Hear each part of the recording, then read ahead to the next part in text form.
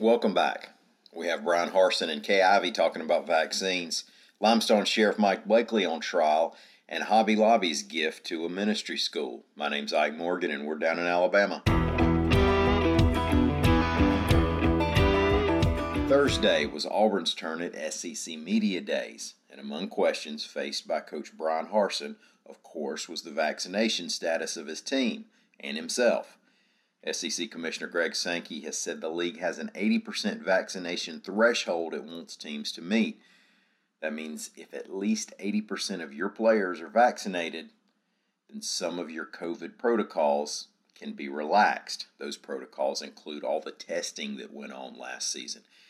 And Sankey has also said that if teams have outbreaks and can't meet minimum player requirements because of COVID and can't play on some Saturdays, that means they'll be forfeiting those games. Now, all this is coming with a backdrop of COVID cases rising in the state and a whole lot of debate in the public arena. It's not a fun time to hang out on social media right now, depending on what you consider fun. But back to Coach Harsin. He said he believes the Auburn team is at about 60%, and he wouldn't even go as far as to say whether he himself has been vaccinated. Here's the coach. Like I said before, and I've said it with our players, this is a personal decision. We have medical folks. Dr. Goodlett is phenomenal. He does a tremendous job, and he's available for all of our players, staff, anybody that wants to get it or needs more information on it. I have not asked our players. I have not asked our staff. And I'm not going to make a comment on my situation either, because I wouldn't expect, my players to be asked that or the staff to be asked that. And that's something that we started a long time ago.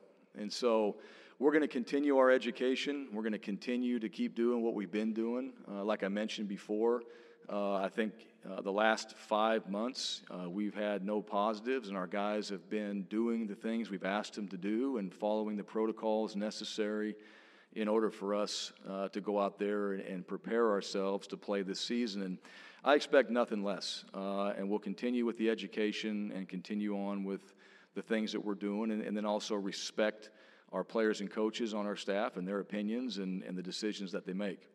Alabama Governor Kay Ivey was as emphatic as she's been yet that people ought to get the COVID vaccine, blaming the unvaccinated for, quote, letting us down, reports AL.com's William Thornton. Updated data showed that Alabama was the only state that had yet to reach a 40% vaccination rate for those 12 and older. I'm using past tense because as of yesterday, the count was 39.6, putting us within a couple of big vaccination parties of reaching 40. Here's what the governor had to say. Folks supposed to have common sense, but it's time to start blaming the unvaccinated folks, not the regular folks. It's the unvaccinated folks that let us down. Ivey also repeated that she wouldn't issue an order for students to wear masks in public school this fall. She says that ought to be left up to local school districts. The trial of 10-term Limestone County Sheriff Mike Blakely continued throughout this week over charges of theft and abuse of power. Testimony on Thursday included allegations that Sheriff Blakely was playing golf and gambling while he was supposed to be attending a sheriff's training event at a conference, reports AL.com's Ashley Remkus. The defense claimed Blakely was networking and therefore doing business with two county commissioners, although former Commissioner Steve Turner testified that, quote, I don't think it was networking, I think it was us going to play golf. Earlier this week, a sheriff's office clerk testified that she had willingly wired $1,000 of her personal money to Blakely while he was in a casino. The state is claiming that violated the Alabama ethics law since she worked for Blakely.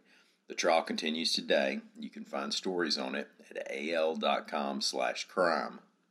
David Green, the founder of Hobby Lobby, and his family have donated $20 million to Highlands College, reports AL.com's Greg Garrison. Highlands College is being built at the old Health South headquarters behind Grandview Medical Center on Highway 280 in Birmingham, Alabama. The Association for Biblical Higher Education has approved the school to award an Associate of Arts degree in ministry leadership. Highlands College is initially going to be a 2-year school, but expects to offer a 4-year program at some point. Chris Hodges, the senior pastor at Church of the Highlands, is the school's chancellor. Hodges said the $20 million will build the school's first residence hall. Well, thank y'all for listening. We sure do appreciate it. I'll do my occasional ask. That's if you get a chance, you can go into your app and leave us a rating. They say that sends more people our way, and we'd love to have more people coming our way. Y'all have a great weekend. We will be back here about Monday. Until then, stop by and see us anytime you can on the internet at al.com.